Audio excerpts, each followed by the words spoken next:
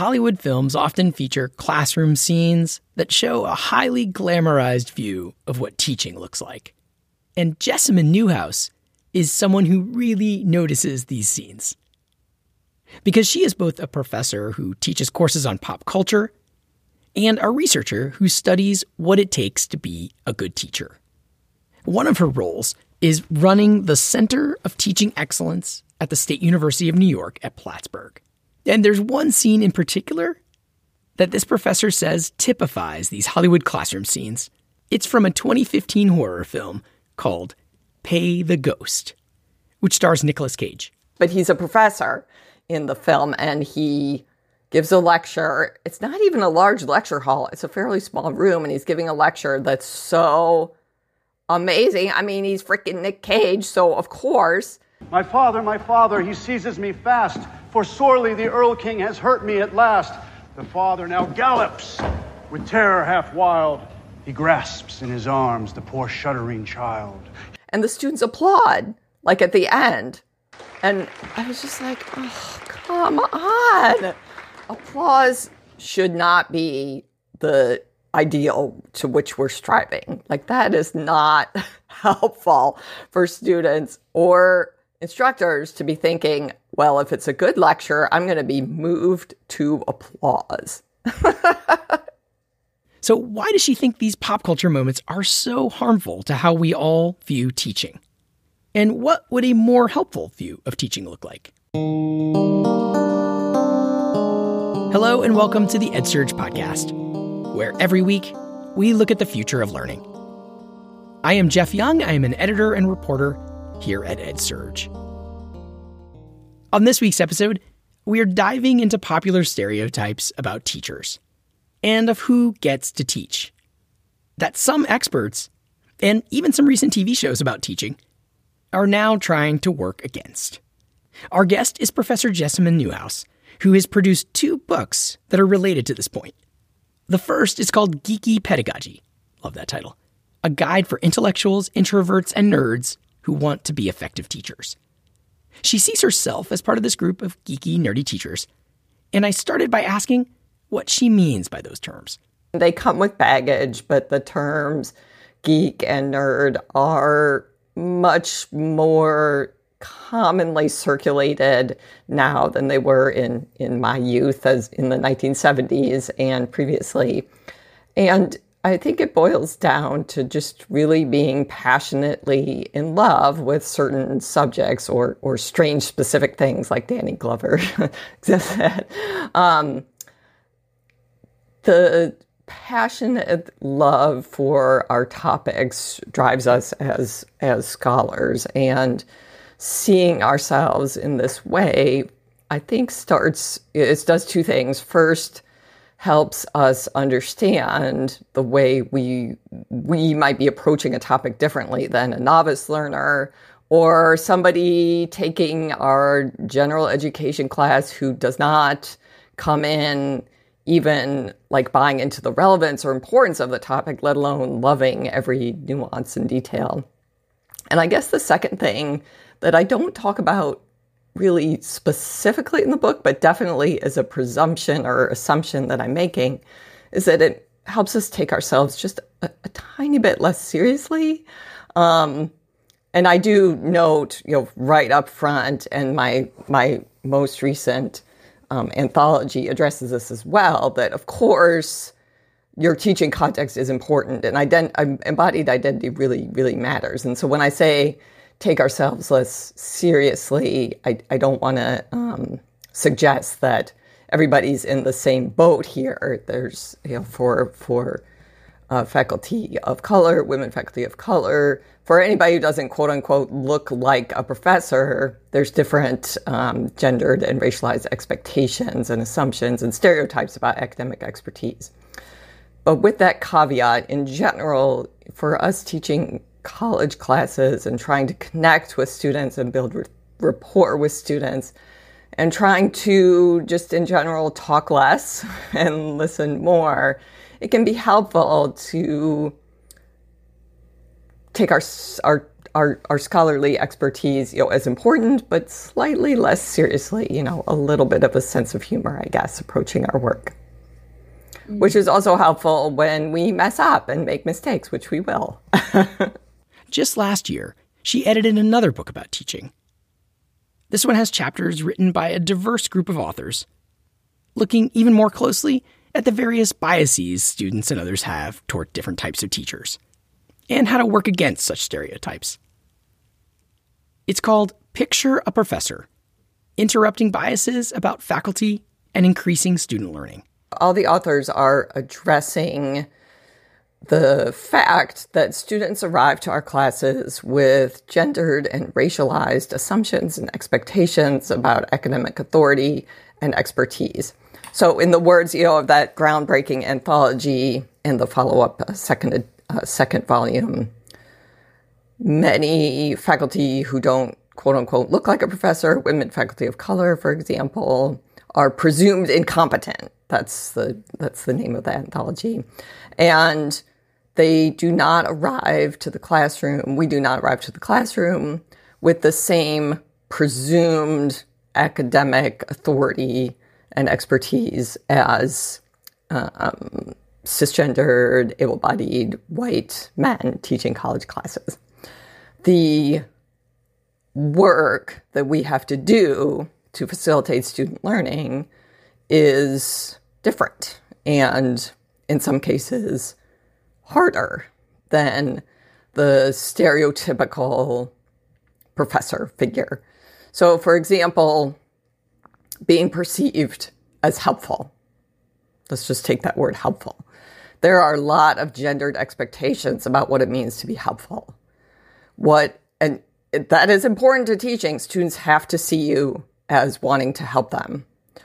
But what I have to do to show students that I want to help them, the lift is higher and harder than my colleague down the hall who looks exactly like students assume a history professor should look.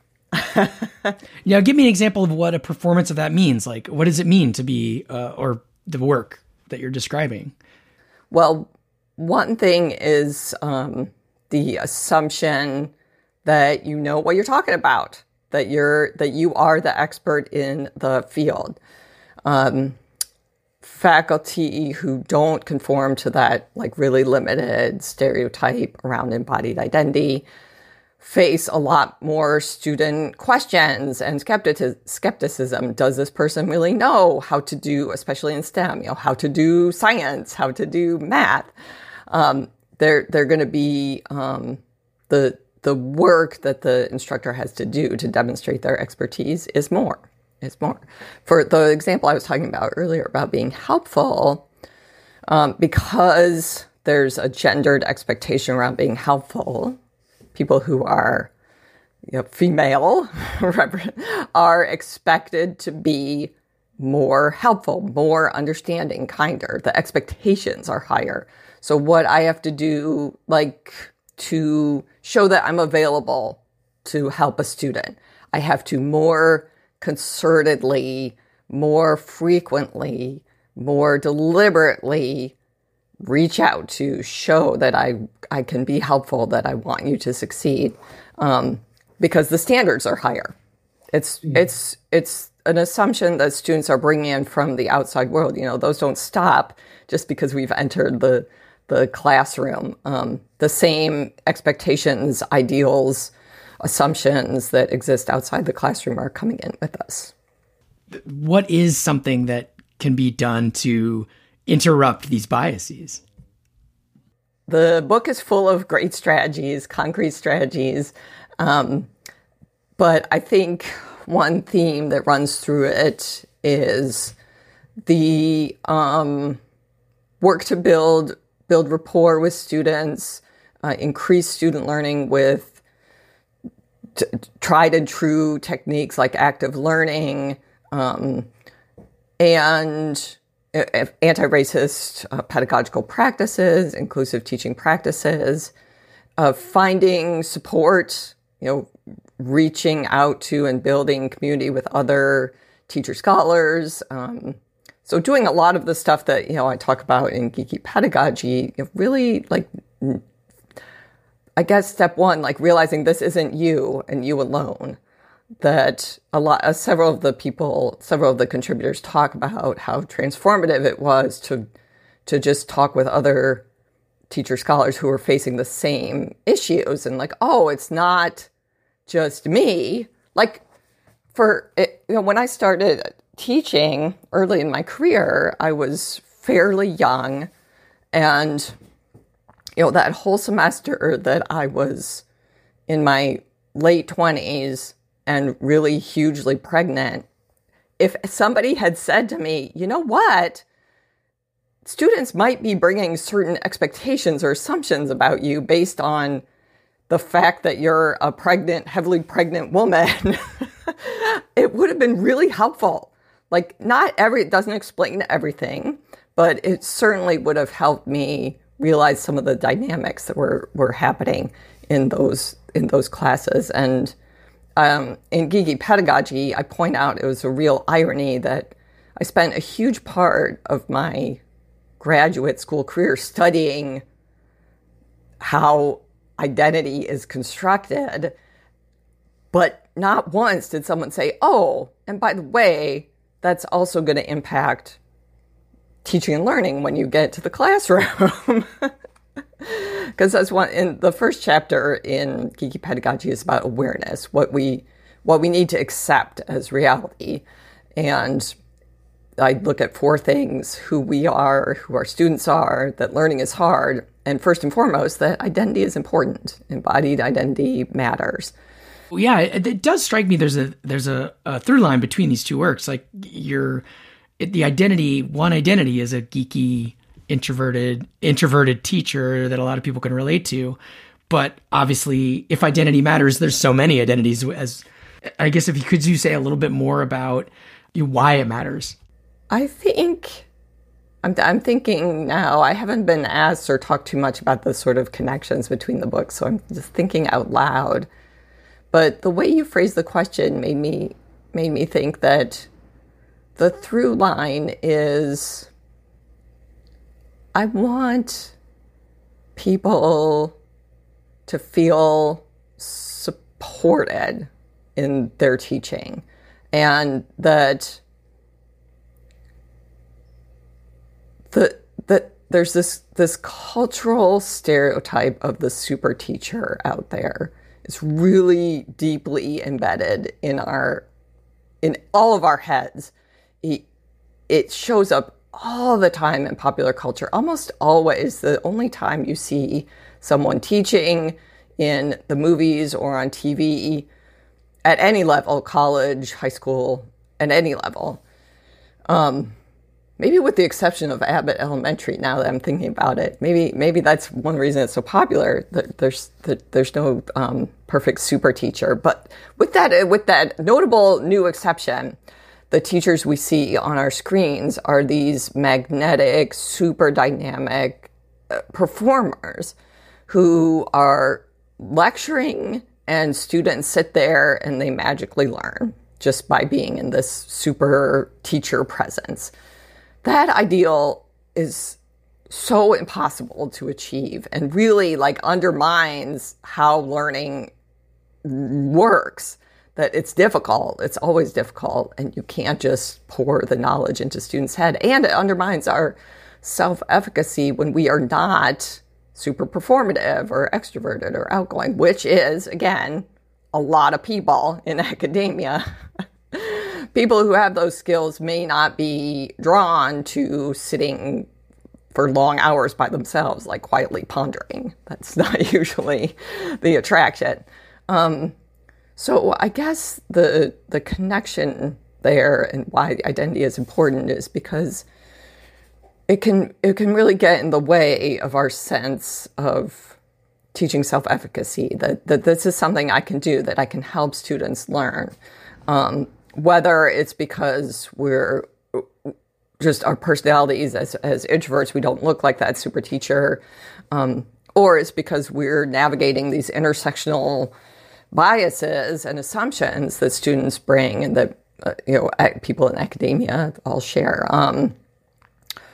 So I want people who read my words about teaching to know, hey, I can do this. Someone gets it. And that there's other people out there to support that ongoing learning that we have to do to keep learning and relearning how to help our students effectively learn. Okay, this is one where I don't know if you've obsessed about this as I am, but since you study pop culture, I have been long wanting to do, there's so many of these, like what I kind of jokingly call chalkboard scenes in Hollywood movies where something very complicated is explained by somebody like you describe, like by this masterful person, and everyone is just hanging on every word. It only usually, there's a whiteboard somehow magically in the planning room, and it is incredibly important to the exposition of the movie, but it's somehow magic and happens quickly. I don't know if there's like if you've been watching these, has there been any? Is it getting any better besides Abbott Elementary, or like what is your take on these like moments in Hollywood films about the teaching that goes on? I don't see a lot of change. There's been a little bit of diversifying of the super teacher, so he's not always white, not always straight, not always a man, but the actual teaching and learning part, that stereotype is still there. If it's worth the focus of a movie or of a TV show, it's that depiction of learning as very top down and pretty and passive, that students can just sit there and watch and listen. And of course, in the depictions, they're all like magically, attentively watching and taking notes and asking questions. Yeah, we just did a series on student disengagement. I'm hearing that's not what's happening right now in classrooms. I'm hearing the attentiveness level. Yeah. And maybe it never was. Yeah. Well, and that's a good point that I never thought about, actually, with the whole question of student engagement. That impossible ideal might be shaping our understanding of it. Like, if not consciously, but if for students and for us teaching, this idea that, well, if everyone isn't mesmerized every second and having life-changing breakthroughs every minute in every class, then they must not be engaged. I think you're right. I think there's a real connection there, that myth of how teaching and learning is supposed to look like might really be interfering, and that, without like saying, oh, well, nothing we can do about it, maybe saying, what's a realistic goal for all of us being engaged in learning today in this classroom? It's not going to look like necessarily it looks like on TV. Maybe it's I helped some students set up a time to study together. That could be very important for them this week, with the exam coming up. Maybe that's, if we can get that really impossible, like you said, the chalkboard moments out of our head. No, it's interesting. And the other thing I think of is, like, you mentioned, like, oh, if it's a movie devoted to teaching, but I even mean the movies that have nothing to do with teaching. Like Indiana Jones is a professor. Get out of my head, Captain, my captain, please. Yes, I know, it's true. Like, they're just, yeah. It's a really tough, and it's also very gendered and racialized as well, that stereotype. It really, I think it does really interfere with all our abilities to recognize effective teaching and learning. For students too, like, well, I wasn't entertained every second, I guess she's not a good teacher. My students like really struggled to stay attentive in class, I guess I'm not a good teacher. Like that really impossible ideal gets in the way. Yeah, and it seems like obviously your focus is college, but it seems like this would affect K-12 as well, especially at the high school level or any level.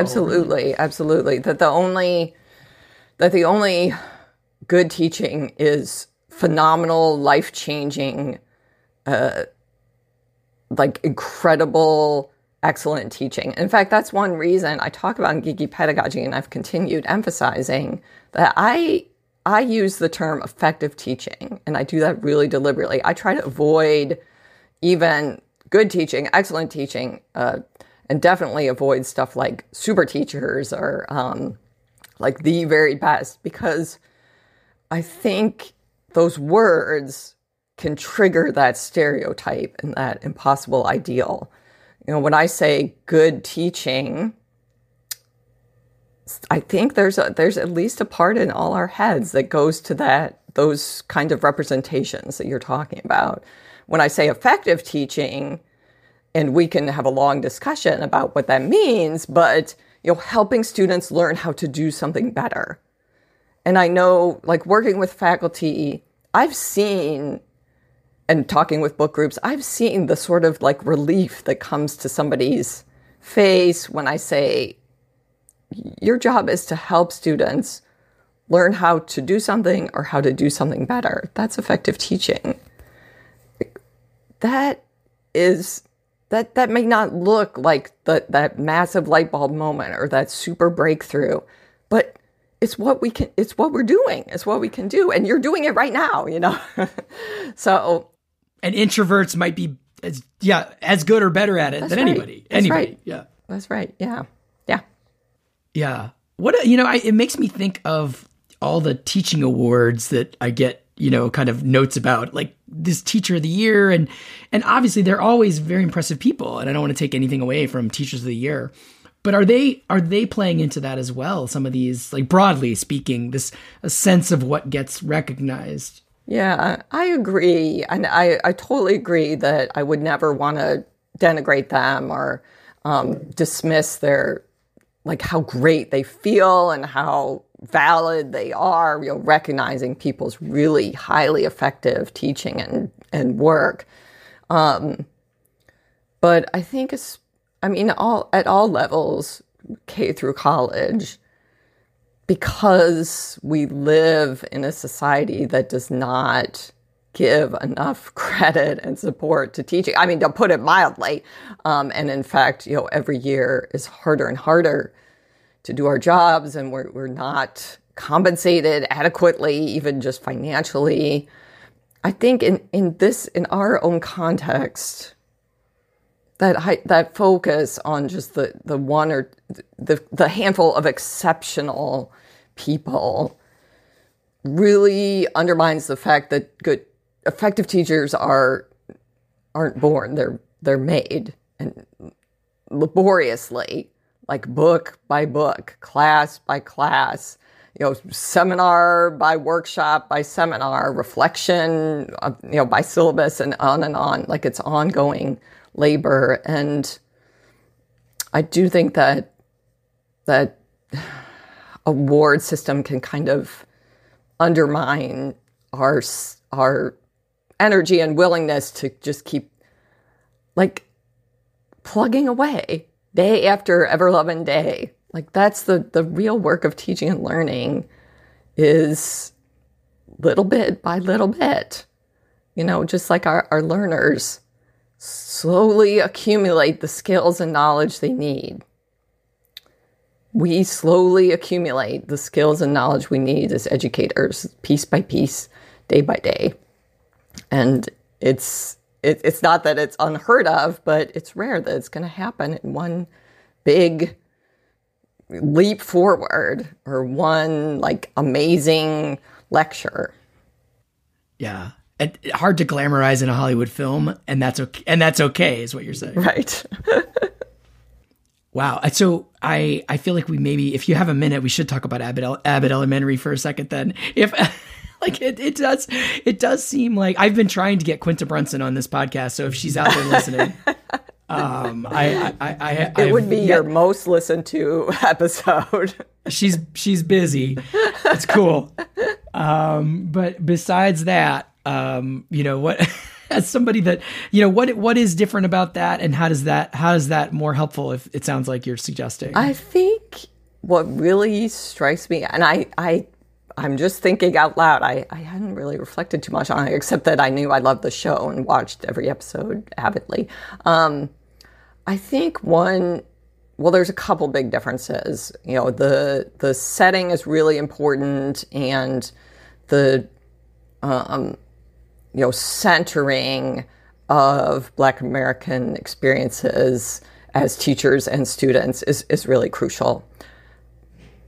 But I think even beyond that, the way it depicts teaching, just like I was talking about, as an ongoing learning process for teachers, and that the experience that the senior teachers have gained is really, really valuable, but they're all learning all the time how to keep adapting and adjusting and helping their students learn. And I think it's also really effective at showing effective teaching and all the different ways it can look. It doesn't look the same from classroom to classroom. The pieces they show, in between some of the other plot points, the pieces they show about teaching, each of the main characters does it differently, but starts from a place of care and concern for student learning and wanting to facilitate students increasing skills and abilities. And it's like the opposite of glamorous, but rewarding, very rewarding. All the teacher characters find the work very meaningful and rewarding, if criminally underpaid. Also, a difficult administrator to work with. That's very realistic. Right. From what I hear. That's not my situation, of course. Of course. It can happen, I've heard. It can happen.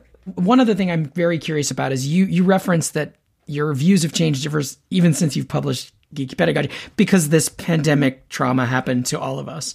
Is there a highlight of something new that you've come out of this period kind of thinking? Yeah, well, a couple things. My awareness of some inclusive teaching practices has definitely increased since I wrote the book. And that's just me continuing to build my knowledge. And also, then some of that was put into major focus during the pivot, really paying closer attention to students' unique and individual life context. That's something many people started to talk more about during the pandemic.